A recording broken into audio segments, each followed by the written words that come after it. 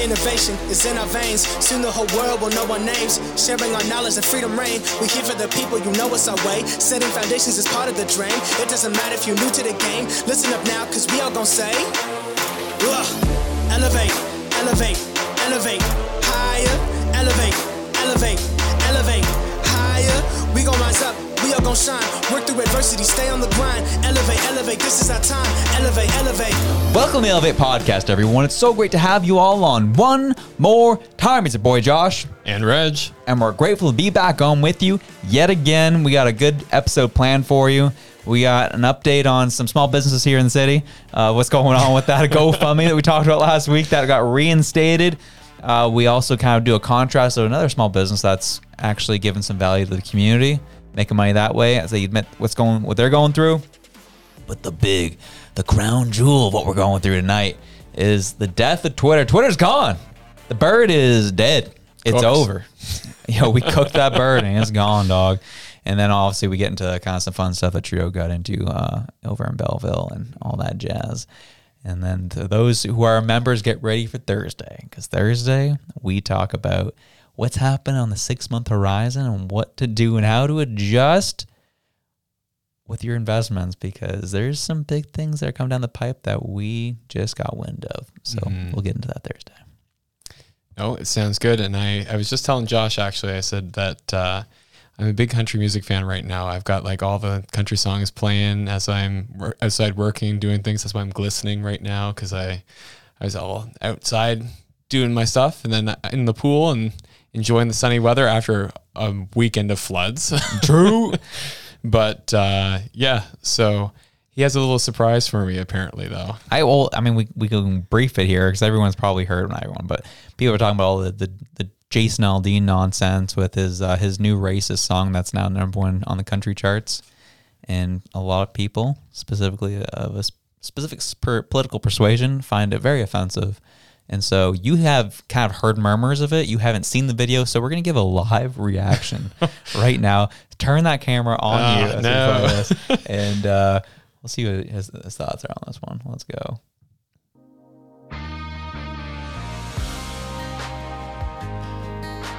Got that American flag in the background. Oh, yeah, you have to. Yeah. The police in the background, too. Yeah. Sucker punch somebody on a sidewalk, carjacking old lady at a red light, pull a gun on the owner of a liquor store. You think it's cool, act a fool if you like, cuss out a cop, spit in his face, stomp on the flag and light it up. Yeah, you think you're tough. Well, try that in a small town, see how far you make it down the road. Around here we take care of our own. You cross that line, it won't take long for you to find out. I recommend you don't. Try that in a small town. Can you see where this is going? I can, yeah. Got a gun that my granddad gave me. Okay, the shout out to the gun, too. Yep. Yeah.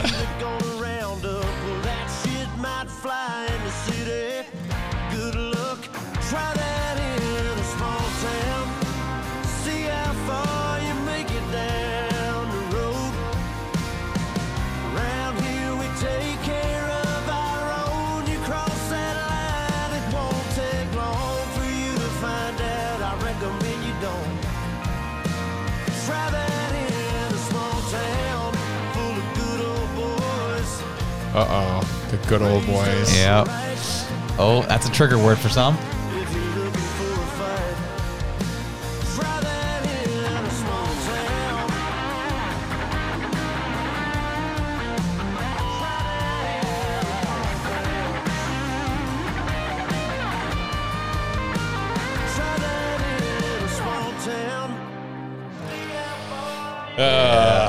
So now that you can kind of get an idea of what that's all about. What that's why there's because like I was seeing all this stuff about Jason Aldean all over social media, and I was just like, what is going on? Like, why is he like in the media now? And I didn't realize that was why. Yeah.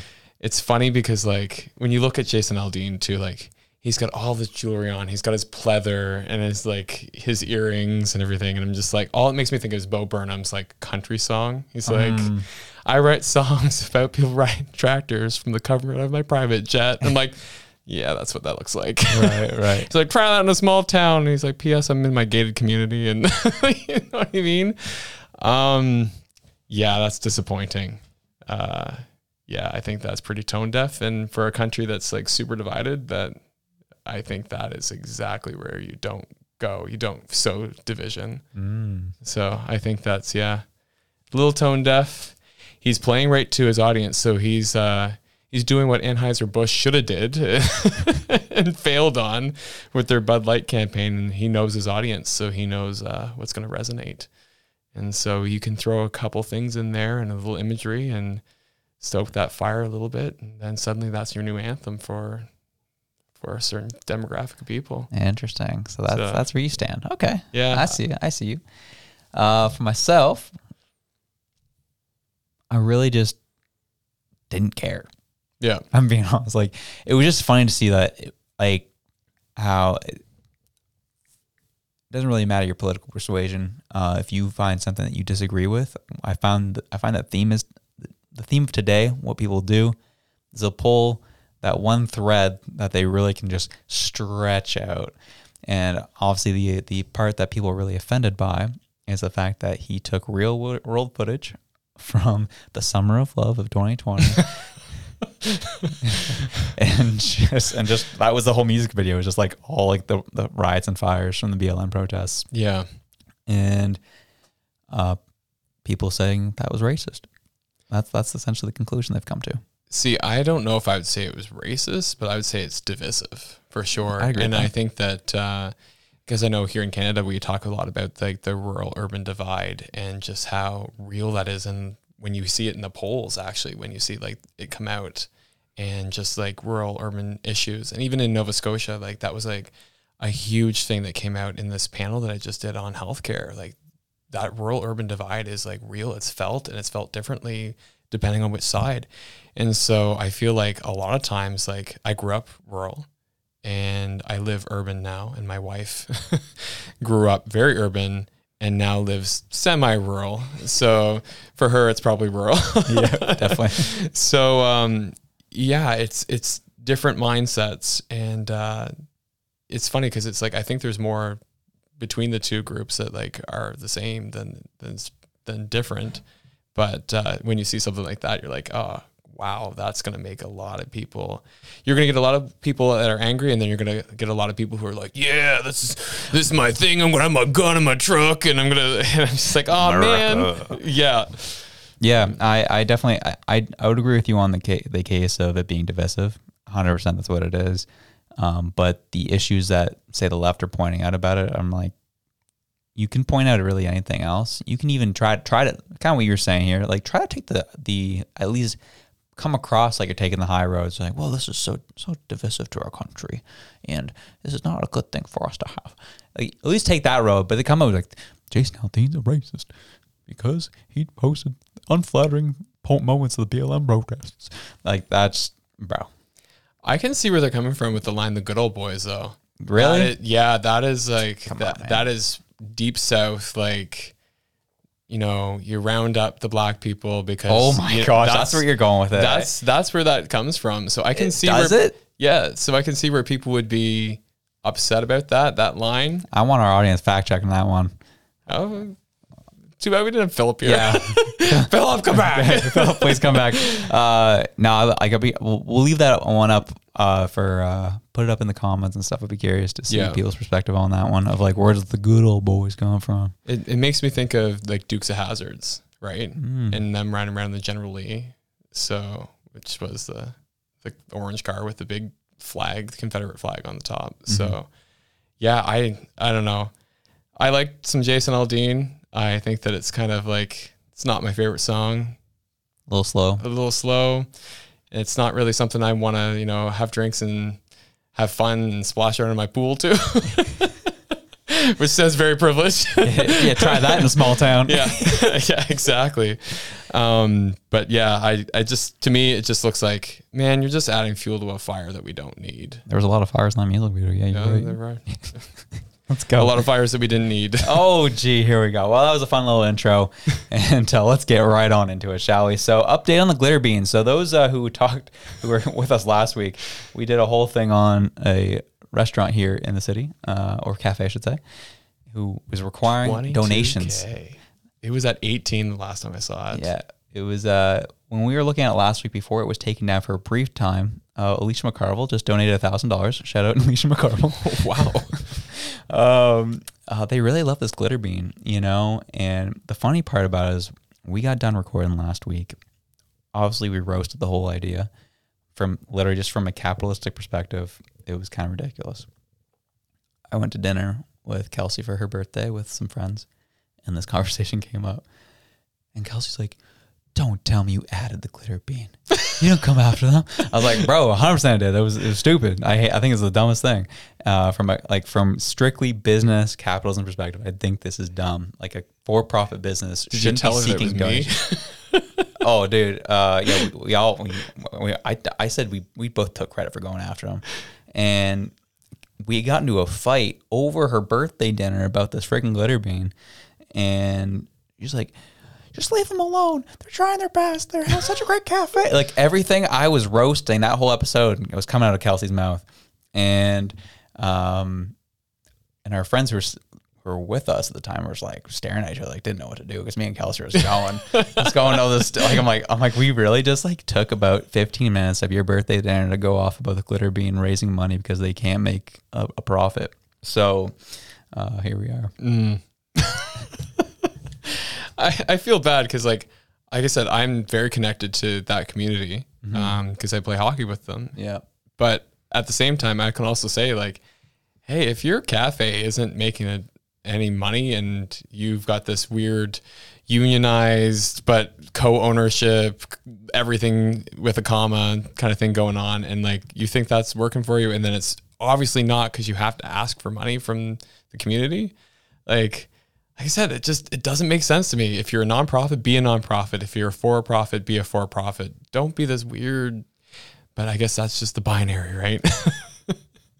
So True. Gotta stay fluid, dog. I know. Got to think outside the box, I guess. Yeah, that's what they're all about, thinking outside boxes. So the fact that, I mean, there could be an argument made, so that's something one of my friends brought up, was you could make an argument that this is the market speaking on behalf of the cafe, say that they should remain in business. If they're all donating upwards of $22,623 as of right now, I think that's the market speaking. Right. But is that sustainable is the question. It's No. What's going to happen is these are not tax deductible donations, and they will be out of business within the next 10 months. I'm calling it right now. We are marking this at this. I'm marking this on the podcast right now. They will be out of business within 10 months. Actually, no, I changed that. They'll be out of business by the end of this year. Wow. That's quite the prediction. Yep.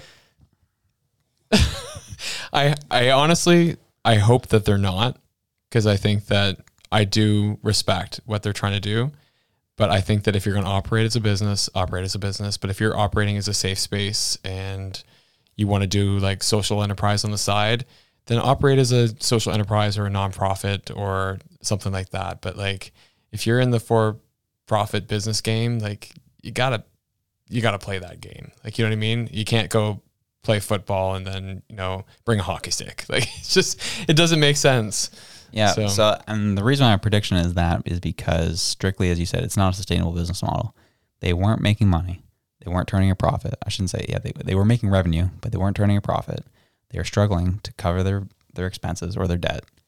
And now they're getting, they'll probably get close to their $55,000 rate goal at this point.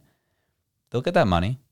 And the reality is, as you said, they're not run like a company, like a real business. They don't have a boss. They are real proud to mention that part. And that money will be peed away.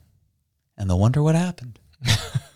Secondly, this is not really related to them, but this is relates back to our Thursday episode we're going to be covering in a few days. The market's going to tank hardcore. And they're going to eat businesses like this up for breakfast and spit them out. So I'm also going to say it's not going to be 100% their fault of what's coming. But like when you lack business sense and some big things are about to come in the market, see ya. Yeah, I think that's... Don't care. That's kind of what I said the last episode, where I was just like, I think they need a mentor is what they need. Somebody who's like been successful. Look to Dilly Dally, the other cafe that's like, you know, maybe half kilometer up the street. So I think like look to those people for mentorship and like actually like get some help, get some training, look where they can pivot. Because when you look at businesses that are struggling and that make a comeback, they've had to do something drastic. They've had to change some part of their business model to then be successful. They've had to pivot in some way, whether that means changing how you govern, whether that means changing what you offer, whether that means changing even location. Like you got to do something, because like business as usual is not business. It's donations, obviously. Well, and that, I guess that's the thing about it, right? Is because when tough times come, you are required to persevere and fight through it and look for a way to overcome. If you don't overcome, you lose. I've been a loser multiple times in my life. I know how to lose very well. I'm a big, big loser. I'll be honest with you. But because I've lost so much, I know how to win. I know what it takes to overcome huge hurdles that get thrown when life punches you in the dang mouth and you're pouring out blood and you still keep moving forward. That's what a bailout of a $25,000, $55,000 goal is not going to teach these people. They're going to have to learn the tough way. And I hope they are able to learn the tough lesson and still remain open, but I just don't think they're going to, just based on essentially what this description on this post has said. Yeah. And the description of like what they're going to do with the money, is that what you're thinking too? Yeah. Yeah. Yep. All right. So let's talk about the different levels that you're talking about, right? So they're now at the $22,000 level. So they're close to the $25,000. So with these funds, if they hit the $25K, they're going to cover $6,000 in projected losses for July and September. Okay. Replace 2 broken commercial fridges and our ice machine on its last limb, $10,000. Create a modest $4,000 labor budget for work related to business administration, business strategy planning, and organizational development. And 10 to structural repairs, leaky ceilings, and cosmetic upgrades, a fresh paint job. So I read that and I'm like, okay, the replace 2 broken commercial fridges, that seems like a good use of money. Yep. I say like the labor budget for work related to business expenses, business administration, business strategy planning, like that, like you could go to, I think it's a Nova Corp, or no, they're amalgamated now, Invest Nova Scotia. So there used to be like a bunch of different organizations that would help support businesses. Like you could go to them and actually receive funding for things like this. Like this is not something you'd have to actually even ask the community for. So yeah, unless they've exhausted all those avenues, right? Yeah. Because if they take a business plan to one of those organizations and they're like, sorry, we just don't see this as viable, then they're not going to get the money, right? So Well, I'm curious what their lease is saying. The fact they have to tend to leaky ceilings, I'm really curious what that lease is saying. That really shouldn't be their responsibility. Well, the other part of it is like, do they own the property? That's what I'm like. I don't think they do. That's why I find weird. That's what I found weird, because it's a downtown location in a building. Granted, Glitter Bean evolved off of what it used to be, Just Us, then Black Sheep, or not Black Sheep, it's the Stubborn Goat. Yeah. And then from there, all the drama that happened, because my wife was in the middle of all that nonsense that happened with the owner who blew up the whole thing. Glitter Bean kind of evolved from that, kept all the same workers, became a new business, and kept the cafe. I don't think they actually own the building they're in. So that's why I doubt that anyone from the Glitter Beans listened this far at this point, because they just heard me roast them for the past 5 minutes. But if they happen to still be here, I really hope they look at their lease agreement, because they really shouldn't have to. Maybe paint job, maybe they can negotiate that, but tending to structural repairs should not be on them. No, that's a landlord like responsibility. Yep. The other part of this too is that like, I don't think anybody wants to see those people out of a job. Honestly, I that's my perspective is like, if you're providing a good space for people and employment is precarious, then yeah, like this is a great place for people to work if they want to work there and be a part of it. Nobody's, I think, saying anything to the otherwise, but I think that the way that this is going is not a good way forward. And that, like I said, it's going to take some hefty mentorship, some real pivots, and some deep thought around this whole strategy planning piece. So that's where it's like 4,000 of that. That should be like 40,000 out of the $55,000 budget is going to how are we going to make this a viable business, and how are we going to, you know, plan this, you know, 5-10 years out, rather than just being like, we got to make it to cover our losses in September. Like that's where I'm looking at it. But yeah, debts to our partners. Interesting. Yeah, they're talking about paying off their debts to the partners under the $55,000 range. If you have outstanding debts, like two partners, like those are the last ones on your list? Okay. Sounds good. That's challenging because it's like, yeah, because who are the partners, right? That's the question. Yeah. And like, that's where I was saying before about like Invest Nova Scotia and some of the, like maybe a COA or some of these other avenues that you can get funding from, seed funding, maintenance funding, things like that, to help you with your business to make it successful. Because like I said, everybody wants you to succeed. But people can't just be throwing money away, right? So if they've already exhausted those avenues, I can see why you would have that paying down to partners. But True. yeah, it's rough. Yeah. Do you know what else is rough? We're going to look at another business that's having a rough time too. Taproot Farms. I love these guys. We use them for a time. Fantastic organization. What they do is they put together, they have like their own farms and stuff. And what they do is they put these CSA boxes. Thank you. And they send you, you pay up front for the year. You get one, I think it was every week.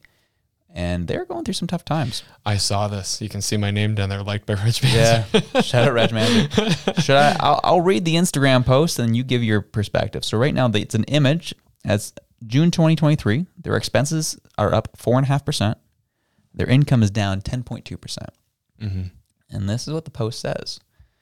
Financials are snapshots of moments in time. Here's a snapshot. It is a seriously shitty snap. And the numbers it is a percentage of last year were less than ideal. I encourage you to dig into net farm incomes across Canada and the stats. It is a cause for pause. I'm not complaining, just statement of facts. Fact. Polar vortex took 100% of the sweet cherry crop. 100%. That's what next month's reports will show. Major losses. Josh doesn't want to talk about how hard things are this year because it is too hard. It is unreal and totally out of our control. What can be done? I do not know. We don't know. Keep going. We keep going. But please do know that every time you purchase a local product, every single time you are helping, and every time you smile and are thankful and buy some raspberries because there are no plums or cherries this year, you are helping. Every time you acknowledge your farmers and encourage them, you are helping. Every time you purchase the unknown garlic scapes and learn a recipe, you are helping. You, dear customers and friends, you are how we will turn this around. The only way is together. Are we together on this? Grateful for you. Yeah. You can see I liked it. I was like, this is how you do it. Right. And that was actually something I noticed this year because I a couple times talked about how much I love my plants, my fruit trees and stuff like that. Is like, I noticed I was like, I have a peach tree, I have a plum tree, I have cherries, and none of them flowered this year just because we had that really weird cold snap that happened in a week where we had like a really mild winter, then a week of freezing, blistering cold that we haven't seen for like 50 years. And it just like ruined everything. What week was that? That was in February. Oh, wow. So I was a little preoccupied with... oh, yeah, that's right. When like all the pipes froze and crap. Yeah, exactly. And so it ruined crops. And even just looking at, just like I said, my own fruit trees and things like that, just looking at the fact that like, yeah, nothing bloomed. Nothing actually sent out any blooms aside from the apples and the pears did. But other than that, like all the stone fruit, toast. I had grapes and they didn't do well either. So I'm wondering how the Annapolis Valley is going to do for their grape and wine production. So yeah, it's hard to be a farmer out there. and people need to eat. And what do? We just start taxing all the diesel that they need to put in their tractors and their farm equipment. And we've taxed the diesel that goes into shipping out products and things like that. We've just made it like expenses up 4.5%. I think that's generous. Like they must be doing a lot of work by hand is all I can say. But yeah, just the fact that you're losing your entire crop. And they do have farm insurance that you can get. But as we know from insurance companies and anywhere else, it's going to be challenging, right? So they'll probably only insure up to so much for losses, and it might be just enough or just below what covers what they put in already. So they'll get nothing to float them till next year, and then they have to try and come up with something else. So yeah, I love that where they're like, what can be done? I don't know, but we keep going. It's like that's the mantra I want to hear, and then right underneath it, it's a call to action. Every time you purchase a local product, every time you smile and say thank you, every time you buy raspberries when we know that there's no cherries to buy, like that is the kind of call to action that we need. It's like, here's something tangible, here's something within your power, and this is how you help. I love it. I'm like, yeah, Taproot Farms, sign me up for a CSA. So yeah, we really enjoyed using them. We used them, I think, for 2 years. The only reason why we stopped was because we found, because of our lifestyles at the time, we just kept wasting a lot of food, and we couldn't make the food that we couldn't find the time to make proper meals using what they were giving us in the box. So we're just like, man, like it just stunk. So we had to stop using them. But once Kelsey starts working a full-time job at base, we'll be back and have like more of a normal schedule, and we'll probably get back on with them.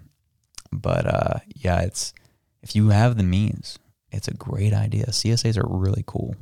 You're getting food from your local farms, and it was grown here, and you use them, and you're supporting your local farmers. It's a fantastic idea if you're able to pull it off. Yeah, I think I actually used to use a CSA through Dow when I lived closer to downtown. Since I moved, I don't, and I hadn't for like a couple of years during the pandemic. So I think this is actually a call to action for myself to like look into it again, because I can't be preaching doing the thing if I'm not doing it. So yeah, stop doing that, man. Yeah, I look like a Trudeau. Gee, well, you had to go there, didn't you? I was gonna say that's your moment. That was my moment. You were waiting for that all day. I was waiting for it. Well, on that note, speaking of horns and things going off, we finally got to the crown jewel of the episode. I know. This was a funny email to wake up to. Was Elon's email to all of his employees that, we're no longer Twitter, we're now X, and that happened overnight. Hilarious that happened. But now, so Twitter's gone, X is here, and we're going to do our best. Probably heard a bunch of what's going on, what's happening. We're going to do our best to go in a little bit deeper on it to give you a little more substance on top of it. But we'll read the initial tweet for now. This is from Linda Yaccarino, which is their CEO. It's an exceptionally rare thing in life or in business that you get a second chance to make another big impression. Twitter made one massive impression and changed the way we communicate. Now, X will go further, transforming the global town squared. X is the future state of unlimited interactivity centered in audio, video, messaging, payments, banking, creating a global marketplace for ideas, goods, services, and opportunities. Powered by AI, X will connect us all in ways we're just beginning to imagine. For years, fans and critics alike have pushed Twitter to dream bigger, to innovate faster, and to fulfill our greatest potential. X will do that and more. We've already started to see X take shape over the last 8 months through our rapid feature launches. There it is. But we're just getting started. Thanks, man. That was a great tweet. Gee. There's the last one. I missed it. There's actually no limit to this transformation. X will be the platform that can deliver, everything. Elon Musk and I are looking forward to working with our teams and every single one of our partners to bring X to the world. You know what you use X for? It's the unknown variable when you don't know what you're actually doing. That's what I look at. I'm like, oh, it's X. Like when you talk about X number of vegetables, it's like, oh, I don't know. And that whole thing was like, we're going to do media, we're going to do everything. It's like, what are you actually going to do? And so I know that Elon's very big because his whole background is with PayPal, right? So Over here. What are you playing me here? So Yo, get it twisted. It's mine. All is real with the non-stop pop out. I'm still gonna give it to you. Wait for you to get it on your own. X gon' deliver to you. Knock, knock, open It's here, baby. X is here, baby. And we'll probably get demonetized for that one, but it was worth it. It was worth it. But yeah, it was very interesting to kind of see this move made. We knew it was coming. We knew that Twitter wasn't going to be forever. We knew Elon had big plans for this thing. But now it's happening. Twitter's dead. Like, it's gone. The blue bird will be poof. it's been cooked. Dang, he uses that joke again. I'm a dad. Give me a break. You weren't kidding. You had bad jokes. But it was just been interesting seeing Elon Musk's calculation of this since day one, since the day where he kind of joked about purchasing Twitter after all the Babylon Bee stuff and them getting, taken off Twitter. And he's like, I'm going to own this thing. And then you're just like, you're not going to own Twitter. And then he found a way to play chess and move the pieces in such a way to essentially checkmate everyone who was on the board at Twitter to the point where he forced a sale to him, which was pretty wild to see. From there, he took control of the company. And everyone on a specific political leaning said he doesn't know what he's doing. He's a moron. Remember all the parody account issues that happened? It's out of control. He fired 80% of the staff. This is not sustainable. This, that, the other. And then it continued. Twitter still held up.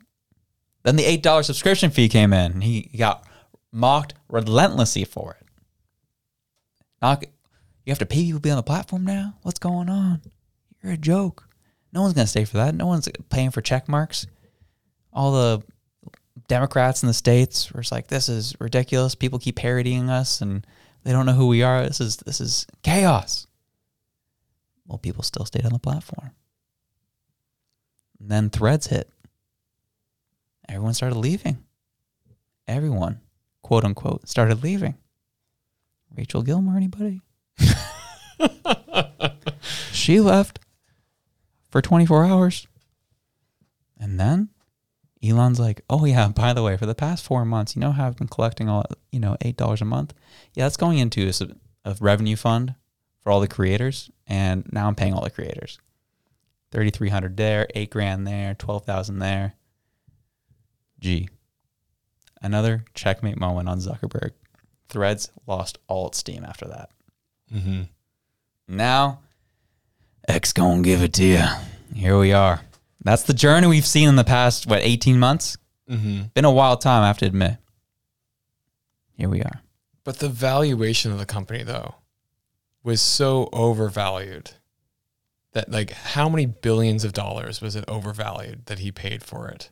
Especially when he came out and realized that there were so many bots and so much garbage that was happening behind the scenes that Twitter was massively erasing at the time. That's where I'm just like, I don't know. And the fact that there's nothing actually described, it's just your imagination. I'm like, are you actually planning something? And there's Elon working behind the scenes here and there's a grand scheme at work. Or is this just, we got to put something out there that's going to placate people because it's going to sound good and we're going to just put the pizzazz? You sound like everybody else after every event I just talked about. You stinking guy. Yes, of course it's calculated. Right now, he wants to make the WeChat of America. At this point, I am not on team Elon. I don't want that. He wants to go all banking services through X. He wants to do all social media through X. He wants to do pretty much any type of financial work through, he wants everything to happen through this product. And he talked about it in an interview. He thinks if it's done right, this is his words, that if done right, that X will be responsible for half of the global money supply in terms of transactions they do. I guess my thought is I guess that's because you have places like the States who don't have transactions through their institutions, that you have to go through a secondary party in order, or third party, I should say, in order to do that. And I think that's where my mind gets stuck. I'm like, well, why would you go with another, like, I don't use PayPal. Because, like, why would I when I can just e-transfer you money from my institution? Mm-hmm. But yeah, when you said that, make the WeChat of North America, I'm like, okay, I can get on that train. No, you can't. No, you can't. No, don't care. Not the train of wanting a WeChat. Oh, okay, you doofus. I'm saying I can see where your mind is going. Man, hey, you're killing me out here, dog. Calm yourself. I love when we don't connect. It's great. But yeah, so that's where I'm seeing where things are going. At least the stuff that I was reading today. That's the overall plan that he wants to see happen. When it happens, WeChat in China is spooky as heck. You literally, their whole life is through that platform. And if you say one thing about Chi money, everything you know is gone. Yep. And so, yes, I'm not on Team Elon on this one. Like, I don't want that. I don't want everything to be happening through one platform. It's interesting how billionaires want to own everything. This is the reality. When Elon came out and said he wanted to buy Twitter because he wanted to restore free speech, that's the carrot, baby. That's what gets him in the door. But now I hope all people on the right are keeping a close eye on this fool and making sure that he stays true to his word about freedom of speech. But secondly, don't trust everything this guy does. Stick to your guns. Stick to decentralization. Protect yourself. So I got a question for you then. Which is worse? Is it worse to have the government owning a WeChat of North America or a private company owning WeChat of North America? So this is like one of those questions like, would you want to be covered in peanut butter and get thrown in a vat of sharks? or yeah, it is. It's like pick the crappy, the least of the crappy options. or fill my underwear with meat and be thrown into a den of lions. Great question. What do I want? What do I want? Ideally, neither, but yeah, if I had to choose between the two stupid choices that you planted out here, the two very realistic options. Shut up! It's true. Shut up! You're right though. Try that in a small town. No. Ooh. I'd say the government. I'd take the government over a billionaire. Reason being is the government is so stupid that at least I know I can outsmart them. With something was run by Elon Musk, he's thinking through every loophole, and there's a lot less room to like try to gain your power back. I can see that. I definitely can. And like ideally, you should be able to swap out a government at some point. Swapping out the head of a company is a lot harder. But yeah, as far as like the government being stupid though, I'm watching this clown that we have for a leader do some really conniving things to consolidate power. And and I'm not judging you, but I'm just saying everybody else is gonna. Probably. Yeah. Yeah. But yeah, no, I'm watching him do things that I'm just like, these are a little more calculated than people realize, stuffing different things into omnibus bills and then, passing them and consolidating power and consolidating the ability to question power and turning media against people and buying the media and all these different things that we've seen happen. Like, I don't know if they're as stupid as we think. And I think that's where we're stupid to think that they're stupid. So this is where I think we're also stupid, that we're hoping and praying someone comes in to save us. Yeah. That's the mantra of this whole show. Is you got to rely on yourself, man. Stop hoping that someone gets voted in to save you, because it's just going to be a different looking dude who's going to try and screw you over, regardless of if you believe in their politics or not. The reality is power is power. You take care of yourself, you take care of your family, and you figure out how to do that and making sure you're making the right moves to work. We're getting in. I'm giving a bit of a hint of what we're getting to on Thursday. Okay. Big things are happening. You can either view the complete collapse of our economy as something that's terrifying and you don't know what to do, or you can look at it as an opportunity to do something for your family. Me and Kelsey were talking about this the other day. I told her what I'm going to share with you guys on Thursday. I told her what's going on. And to give you an idea of how convincing it was, you guys know Kelsey. Left-leaning, lover, doesn't care about anything in the world. She believed me. She saw the analysis. She saw where everything was adding up to. She's like, oh, wow, this is going to happen. Yeah. Doesn't that scare you? And I looked at her and I said, babe, you married a psychotic individual. I'm fired up right now. I'm excited because I see the opportunity on the table. The only thing that scares me is being surrounded by desperate people. That does terrify me. But in terms of it happening, I hate what it's going to do to people. I hate that, as you said earlier in the show, I hate that we're going to see people out of work. We're going to be not knowing to do, desperate. That saddens me. But it's going to happen. And so what are you doing to put yourself in position to capitalize? We'll talk about that on Thursday, but things are getting wild. Yeah. Well, you know what happened after the Great Depression? There was rich people who made a lot of money and people who saw the opportunity who made a lot of money and put themselves light years ahead. And that's really the reality of it, is that it's going to be painful. It's going to be messy. It's going to be horrible to watch. But yeah, if you are in the right spot at this awful time, you can do very well for yourself. And that's the truth of it. And that's the bottom line. The Stone Cold said so. Had to. But yeah, there's wow, I don't know how we got there from WeChat. From WeChat, but oh yeah, billionaires and all that jazz. Yeah. So with what's going on there, like I'm not. Yeah, you're talking guy who owns a Tesla. I enjoy the Tesla products; they're a lot of fun. Don't get me wrong, though. I hate that. I know in the back of my mind, I hate it that they have all this data on everywhere I drive, everything I'm doing. It's a little terrifying, but that's doesn't matter. They're collecting it all from your phone anyway, right? So, I mean, if you have location services turned on at all, like they know everywhere we're going, where we've stopped, where we've lingered. Like, I remember hearing somebody talking about like, oh, I would never get a chip put in my hand because like, you know, they know everything about me and blah, blah, blah. And it's like, they don't have to put a chip under your skin. They just passed you a smartphone and it does the same thing. true. Which sounds very conspiracy theorist of me, but it's data and it's out there. It's how people choose to use it. Absolutely. It just reminded me of I was watching The Summer I Turned Pretty. It's a boss show, bro. Season 2.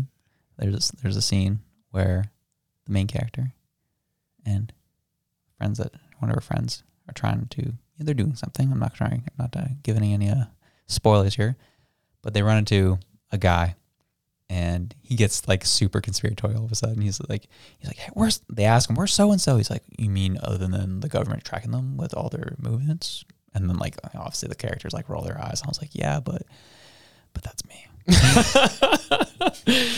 I think they need to do a little bit of a better job because I can't find my Apple Watch anywhere. And I'm just like, I can see that the location is at my house, but they need to get a little more detailed so I can find that for myself. Dude, what it would have been the Chicago airport.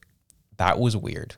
The Find My Friends for the Chicago airport. They have that whole thing detailed. Mm-hmm. That was weird. I remember Kelsey was going to that airport and I was tracking her. Like, you can see exactly at what point in the food court she's at, what table she's at. Like, is it that type of detail? Mm-hmm. And I was like, hey, yeah, I don't like that. That was what I was trying to use. I was trying to use Find My Friends to find because you can go in devices mode. Yep. Yeah, I can't find my watch. So now I'm like, oh, I can't work out. I can't go for a run because I can't track it. So therefore, I just did my first. Yeah. Dude, that's tough, bro. I'm sorry. I hope you first world problems out here. Yeah. I hope you find it soon, dog. Oh yeah. So we're gonna switch a little bit over gears. We're trying to finish off the show. Mr. Page, that was Dylan Page, man. He's a bro. Yeah, I love this guy. He's great. The thing I like about him the most is because he does what we've all wanted. Just tell us what the news is. Don't put your spin on it. Don't do what we do, and just tell us what's going on. I do love him for it, and so. This is the perfect example of someone who's not in or understanding what's happening in the larger infrastructure of leadership organizations in our countries. And he went in probably a little naive, hoping that there's gonna be a partnership happening, and then he was exposed. Well, he even said, he's like, they were so kind, treated me with respect, like everybody seemed so polite. And we'll get it. Yeah. We'll get right into it. And he was exposed to what the real world is out there, and it was interesting. I'll see what he has to say here. First interview for national television, and I am genuinely shocked about how they spun this story. See, this week, ITV News reached out to me and asked the question, why are people moving away from legacy news and towards creators on social media? And what's crazy is that they were so friendly. They complimented my work, were super positive, and the woman who interviewed me honestly couldn't be nicer. So to my genuine surprise, the piece that aired on the 10 o'clock news was so different to our conversation. Ironically, they answered their own question. And buckle up, because this shit just gets wild. So as soon as we open, the first sentence is straight bullets. Now, the fact that you're watching tonight's news at 10 helps confirm TV news is the most important news source for British adults. Well, that was mildly aggressive. And then, before you even have a chance to listen to the report, she quickly links TikTok to China and almost sarcastically says, TikTok, owned by a Chinese company, of course, that insisted it isn't linked to that country's communist rulers. And now, with a framing complete, enjoy our fair and unbiased report. So jumping into where I'm introed, and this is so subtle, but God, it's powerful. They say teenagers get their news from TikTok more than anywhere else. And yet Dylan Page is a one-man band reporting to the masses from his flat in Devon. I mean, they make it sound like in between reporting news, I'm cooking up meth in my crack den. I do not live in a flat. I live in a very nice 3-bedroom house. And instead of making it feel like it's a dangerous thing that I'm doing all of this by myself, how about we don't treat viewers like they're stupid? And that if 250 million people choose to watch my videos every month, let's celebrate the fact that many people have become interested in the news, and that it's being done by a one-man band. They then use this chart to show the percentages of people who get their news from social media, entirely missing everyone aged 25 to 54. And despite them cutting and not showing my answer to misinformation on social media, they play this man's answer, which is overwhelmingly negative. I think it is a worry that young people are being exposed to news and to unreliable news and to conspiracies through social media in general, not just TikTok. They then talk more about TikTok's connection with China and frame it like you're getting this news from the app itself. And framing it like that just discredits all of the amazing creators we have on here, including professionals like doctors, dentists, lawyers, journalists, and let's not forget ITV themselves. So thanks ITV for welcoming me into your industry. And how it works over this side is that people vote with the follow button who they think are credible, and you just lost mine. Yeah, I saw that and I was like, not surprised. Like, not even in the slightest. Like, That's how the game works. oh yeah, like people are going to chop up anything that you say to make it fit whatever narrative that they're looking for. And I love how he's like, I even talked about misinformation in the media, and then they picked this old geezer him talk about it. And you say, I just think that the students and the young people these days getting the information, it's scary. And you're like, oh my God, of course you do. Like, anyway. Yeah, it was a story I saw coming from a long ways away, but it was the whole conversation. I think is very interesting. I shouldn't say interesting anymore. I'm going to say it need a different word. Intriguing. Interesting's my word. Yeah, you got to stop saying that. You bro. stole that one from me. Yeah. Oh yeah. I guess we got to stop saying it both together. We'll form a group and help each other, support each other through it. Oh, don't do that. There's nothing worse than two white guys having a podcast. Oh, you're right. But the whole conversation around media at this point, right, where we have it, media's kind of gotten to a point of decentralization with the internet, and people obviously have since 2020 have seen through the lies of the established legacy media that they've gone to guys like Dylan Page, who he doesn't put a spin on things. He just tells you what it is, what's going on. But then you go on. Well, obviously we rip on the CBC all the time, but they do something like that, and you can tell like I loved how he used his interview to show what's happening and why people don't go to establishment media and they trust him instead. Like that was a prime example. Yeah. And I'm sure everyone who, I would say 90% of the people who listen to this show are one of those people who don't want the traditional media and are looking for something a little bit different. And the 10% that do are just maybe only checking in to see what's going on in the outside world and in that world specifically. Yeah. No, I I find it really telling as well, just the fact that he was like so naive. He like went in with such good intentions. I was like, that feels like me. Like that is like such a me thing to do. Be like, these people are gonna be like okay, and then like come out and be like shocked, be like, you did me dirty. How did you do that? And so like I think that it honestly actually gives him more credibility too. It's just like he went in there, you know, open heart, like I'm gonna just tell you what I think, and I'm gonna be myself, and I'm not gonna like try and slant it any which way to serve either you or me. And then to watch them do that themselves, then he can just point to it and say, see, this is the problem. So yeah, precisely. Exhibit A, that's what that was right there. So that's be interesting. I know you sent this video to me earlier today. But which one? The wage issues. Yeah. The Canadian Center for Policy Alternatives So a deeply troubling picture of housing in Canada. Yeah, let's play in every province west of Quebec, the average number of hours at minimum wage required to make rent is at least 80. Think about that for just a second. That means minimum wage isn't even enough to cover half of your average living expenses. And it's gotten worse over recent years. There isn't a single...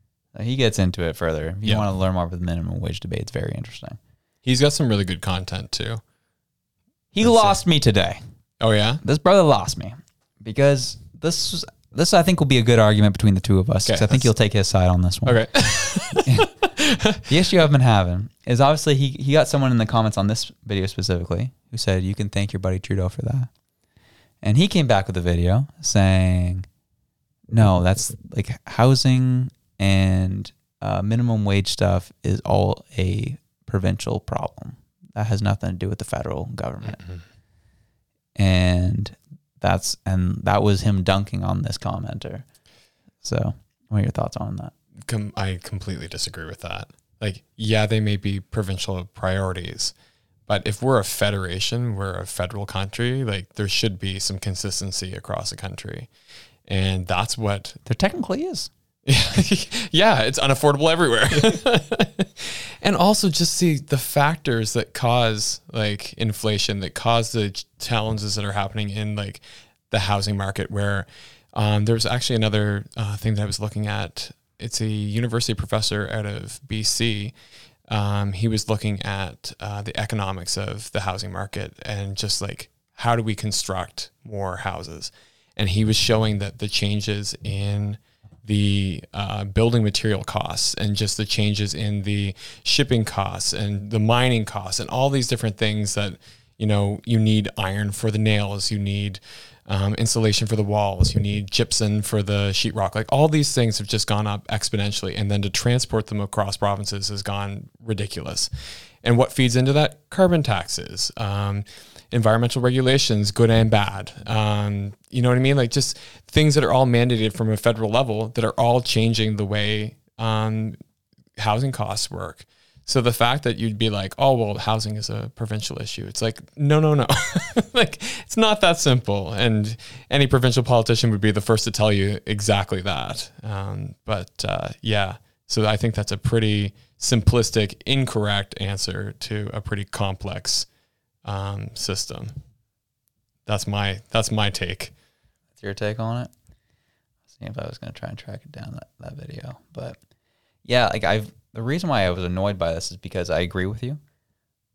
I've been seeing this argument more and more on social media when it comes to people dunking on Trudeau and the reciprocal point of view on it. Or not reciprocal, that's the terrible word to use. The opposing view on it is this argument they're making. Is that, oh, it's funny that they put on their little glasses. You know, that's funny that you bring it up as a Trudeau issue. It's definitely not a federal problem. Look at your conservative premiers who are not building housing and are have control of minimum wage. It's all their fault. I'm just like, bro. As you said, I can't. If someone ever came at me with that argument, I couldn't have a conversation because we're starting from such a lowest of lows. We are beneath the dirt of lowest common denominators or issues. I can't even have that conversation. Like, bro, can we talk about some nuance out here? You're going to go and point to the color of a party as the problem. Either side of this issue, I can't have the conversation with the person because it's ridiculous. It's a very nuanced issue. Yes, let's talk about money printing. Let's talk about how the supply issues that have been happening.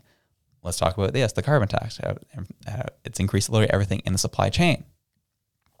Let's talk about how there's red tape around building of houses on a federal level in various cities.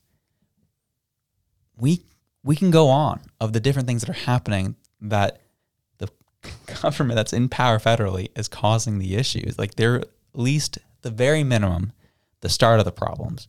And there's other compounding issues that make it worse. Yeah. Even just thinking about like financially, like the Bank of Canada, the way that the CMHC works, like different rules around how mortgages are given, like how building mortgages, like the idea that if you want to build a home as a non-contractor, you're like, I'm going to buy this piece of property and build myself a house. Like, to even be able to afford that property, you need a 50% down payment on the property itself before even like calculating building costs into that. So it's like things like that that are very much within the scope of the federal government to legislate effectively through like their Bank of Canada and CMHC and the powers that be. Like, of course they have control over this. And I just wonder if it's just ignorance, not in the sense of somebody being rude, but in the sense of just not knowing. And I think that that's what's happening. It's just, we're told that, well, housing is a provincial priority. The wage, minimum wage is a provincial priority. Therefore, it's a provincial problem. And I think that's going back to the federal government being smarter than I think we give them credit for. I think that's a narrative that they're pushing so that they don't look bad. It's like the Pontius Pilate, I wash my hands of this, And the provincial premier is going, if we raise the minimum wage to whatever amount that we want to, that's, a living wage, we'll crush the local economy. The only people that will be able to afford this will be the large corporations. And that's not what we want. And so, because I've long time been like, we need to make sure minimum wage is a living wage. And at one point in time it was. And that's what I found interesting about this video, was that it was like showing the disparity of like, this was a living wage at one point in time. Now it's not anymore. Like, what is the point of the minimum wage anymore when our value, or the value of our dollar, is so like beyond, beyond broken. So that's what I look at. And I'm like, and who controls the value of our dollar? Daddy Trudeau, as I put out a poll there the other day about the, what was it? The carbon tax money coming back. Mm-hmm. And coming back as a environment or climate change transfer, or whatever they named it anyway, and just looking at like who got it, who didn't, and how much people got, because I got a different amount than another person, and apparently that's because they view because you're white. They view Jen and I as one person. So yeah, so because that's racist. So because how dare that? The government really hasn't learned their lesson. But you know what's like crappy though, is because like, if you're unmarried, so if you're like two people who are, just together, it's like one person's going to get, 112 and the other person's going to get 112 or whatever it was. Yeah. And then, so you would think like, oh, we're married, we're going to get like 224. It's like, nope, sorry, here's 202. It's like, what did you jip me? That last little bit, like, anyway, but yeah, so that was annoying. And I don't know where I was going with this. Sorry, I derailed you. I know you did a little bit, but I think the point that I was making is just the fact that these transfers, these things that are happening, are devaluing our currency, making it less valuable to be able to purchase products and goods from other places to build houses. So yeah, this inflation is killing the ability to build houses. So that's a federal problem. Yeah. So fix it. Yeah. Well, I'm running into a bit of an issue right now. I'm doing some value added renos to one of my properties, and one of them involves windows. And there's a specific kind of window that really solves the problem I'm looking at trying to resolve here. And the only place that sells it is out of Minnesota. And I looked at those fees to try to get that sucker across the border. I'm paying an additional $1,600 on top of what I'm already paying. What are they, filled with argon or something? Or bro, they are the most electrifying product I've ever seen in my life. No, they're just screen doors. What? They're screen doors. And I'm getting hit with some hardcore tariffs on it. So it's interesting.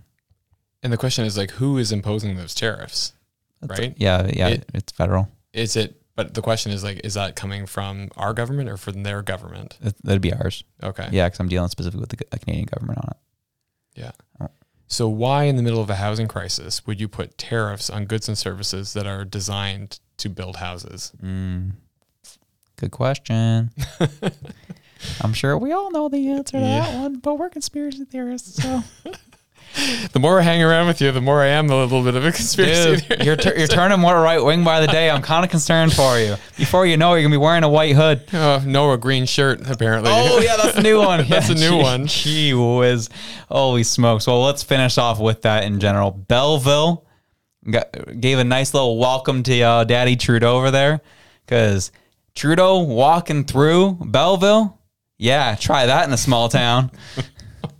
Man, you used that joke twice. 3 times to be exact. There you go. It's a callback. Get over it. Secondly, obviously it was like, they said there's probably well over 100 people just absolutely lambasting this fool. Yeah. And it is what it is. They're yelling a lot of different things. Had a lot of flags. And I loved the media's coverage of it, where every media outlet was like, yeah, they're also waving Trump flags. Yeah, they really wanted to call that one out. I personally, maybe there was. I didn't see it. Maybe there's some videos. I'm missing it. I didn't actually look too deep into it. Maybe I haven't. I don't really care regardless. But the fact that we made a point to call that out every time shows you what the narrative is trying to be. But what was concerning to me, again, everything they're yelling about. There's one guy who's like, my kid can't afford an apartment because of you. There was, I can't get a job because of you, this, that, the other. And so, but all the comments on Twitter from lefties, all the same argument, dude. Well, that's a provincial issue, though. These morons, all they care about is their narrative, and they're trying to prop it up. And it was very similar arguments all throughout the comments, which made me think that they were bots. But even if they're real people, it's concerning to me if that's their real argument. Like, again, this conversation's a lot deeper. Sure, the people that are being represented in these videos, you might think they're a low IQ. You think their anger makes them look stupid. Don't care. What they're saying, there's a grain of truth of what they're yelling about. There's a reason why they're angry. If there wasn't a reason, they wouldn't be trying to yell at them. And the last thing that I saw in these comments that was concerning, I'd be curious to hear your perspective on this. I saw this. I didn't see this comment once, not even twice. I think I may have seen it 10 plus times. I was going through the different posts on it. Who said, wow, liberals never do this. It's always right wingers who always get so hostile with our political leaders. Like, this is ridiculous. Oh, no. And I'm like, where do you think they got it from, dog? They realized it worked. Violence and getting angry changed public policy. Where do you think they got it from? Because right wingers didn't do this before. Oh, come on. Come on, what? I didn't see it publicly the way it has been. It's been a lot more public from the right in the past 4 years. It wasn't a, and don't give me any examples from the States. Give me examples from here. Okay? Give me examples from here. Where conservatives were getting in the streets about issues. I did not see it up here. I only ever saw it from the left. Until we saw that it worked. And then a chapter was taken from the left's handbook. So it works. It works. So, say what you want to say about that. I'll say that's unfair. Oh, gee. And don't you be pressing those buttons over there. I know you got the power to press them. Press the wrong one, fool. Ending in the show right there. Classic. Censoring you now. Yeah, where are you, CBC? Come on. You're not wrong. No, sorry, go on. Yeah, go. I don't even know what I was going to say now. Anyway, no, right-wing protests, unfair. I think that's the whole way that protest has worked ever since the dawn of time. People get upset about an issue, whether it be right or left. You take to the streets, you have a revolution about it. things get burned. Have a revolution about it. Things get burned. People get beheaded. Like we see that throughout history, throughout everywhere. Yeah. So I don't think to say that it's a left playbook piece. It is. 100% is, dude. It's huge. It's a great playbook. And that now the right is like caught on. I think it's the human playbook. I think people do it everywhere. Oh, yes, you can. Let them eat cake. Come on. What happened to her? Oh, gee. But that's how things move. Is unfortunately it is violently. If things were a little more peaceful, I think that would be better. But I don't think that's really how large scale change happens quickly. I think large scale change can still happen, not violently. Okay. And I think that it would take time, and I think that it's a slow burn. But I think if you want something to move rapidly, it's got to be loud, it's got to be violent, it's got to be in your face, it's got to be well covered, and it's got to be, out there and disrupting people. I don't disagree. I just want you to, I want to help you out here a little bit. Okay. I want to give you a chance to not get screwed over in the future. Are you advocating for violence is what I'm asking. No, okay, I'm cool. not advocating for violence. Just want to cover you. I'm advocating for lawful, peaceful protest that is disruptive, and that, pushes the narrative of the people that are wanting to protest that. Like when you see situations like, the trucker convoy, I'll say, like, I may not have agreed with 100% of the things they did, and I do agree with some of the pieces that they put forward. But I think that it was wrong how they were treated and how the Emergency Measures Act was used. And I think that went completely against our constitutional right to peaceful protests. So I think that that's a glaring example of this is something that should have worked and that was quickly quashed, and that we had a very, very good media campaign to make it look otherwise. And like you said, it's the same thing. Cause I remember watching it and being at the very beginning, being like, yeah, I totally support the truckers. And then halfway through it going, no, I don't support them at all. Cause you got all the media showing it's the Don't Tread on Me flags and Trump 2020 and God knows what else. And somebody with a Nazi flag. And that's a visceral image to put up there. And you're not going to want to be the person to be like, yeah, I agree with Nazis. That would be awful. You wouldn't want that at all.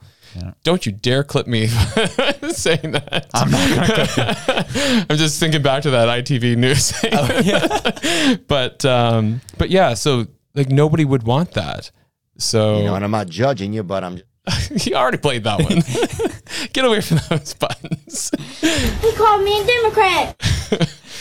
But yeah. So I think that I support peaceful protest, and I think that if you want an issue pushed forward quickly, it's the quickly part. It's the timeliness of it. It has to be big, has to be loud, has to be disruptive, and ideally peaceful. But history has shown us a lot of times they aren't. Yeah, I agree, and that's kind of why we are where we are now. So word on the street. We'll end the show here. Don't know if it's true. Unverified sources, but apparently there's murmurings amongst Liberals, Trudeau's office that he might try to call an election in the fall. I think that would be very dumb of him to do. I think it's very on brand for Trudeau. He's super arrogant, so I think he would try. Because I think right now we're hitting the point of the. Okay, I'm just gonna preface. I'm gonna sound crazy. Okay, all right, to the homies, but I think we're hitting that kind of the climax of the globalist kind of push here. And I think he needs full control of the government to be able to get things done quicker without the issues of Jagmeet doing his thing. I think he might be trying to press a button to try and get things moved quicker. And I think he's just going to try and get a majority. Mm-hmm. I don't think that any analyst worth their salt would advise him that is what would happen if he called an election. So I don't see it. So I think that we need to have some kind of I don't know, better duel or something. Just be your team, he's going to call an election in the fall. I'm the team, he's not going to call an election in the fall. Cause I'm going to say this. I don't think it's going to happen either. Oh, okay. I'm just telling you what I'm hearing, and as I said, they're unverified sources of these. Oh, okay. That's a little better. Cause I was I think that would be political suicide for him right now. Things are not in a good space for him. He would have to do a lot more PR work, a lot more spinning with his... Needs more green shirts. Yeah, he needs a lot more government-funded media to back him up. Yeah. So I don't see that being something that's coming this fall. So I'd say unverified sources, maybe you're murmuring about it, but I don't think that's probably going to happen. Yeah, we'll see. Yeah, Yeah. I last but not least, went to Salt and Ash this time last week, and it was a good time at the restaurant, great food. I was walking back to the car, going across the waterfront. Oh yeah. And our listeners haven't heard this yet, so you're gonna have to listen to this the third time. I was walking along, and all of a sudden, I see like one guy in like a vest. I was like, why is this dude wearing a stupid little vest? Looks like a moron. Whatever, man. He's just living his life. Whatever. Then I see another guy wearing the exact same thing. I was like, am I seeing Dubwell here? Then I see a third, and then I see a fourth, all wearing earpieces. I was like, oh, I must be close to Trudeau. And then I get to a building, and there's easily 20, 25 of these guys all posted up around it, probably 15 yards apart from each other. I was like, I think this is Trudeau's security detail. I might be wrong, but I think this is it. But I left it. I almost said something snarky like Wef Stooges, or called them a bunch of Wef Stooges or something like that. I don't know. That would have been fun. But I'm a peaceful guy. So I kept walking. Then that Belleville story breaks. And what is it? All the people that are trying to keep the people off of Trudeau, all the same guys wearing the exact same thing. I was like, oh, it was the Trudeau security detail. It was. So I was like, I guess he stayed an extra night for the NAG. So I was like, that was interesting. Mm-hmm. So, fun story. Well, I mean, you can't only get booed once. You got to get booed twice. And then yelled at by Trump flags. Here we go. Jay. What a way to end. Oh, it was a dang good show, y'all. Dude, it's always a pleasure, man. I'll give you a proper handshake for a worthy battle. Yeah, once again. It was great. It's a pleasure. So, that was a dang good show, dog. So whatever it is you're doing, whether you be waving your Trump flag or buying a CSA, or changing your account over to X, whatever it is you're doing, wherever you are, we love you. We're out. Peace.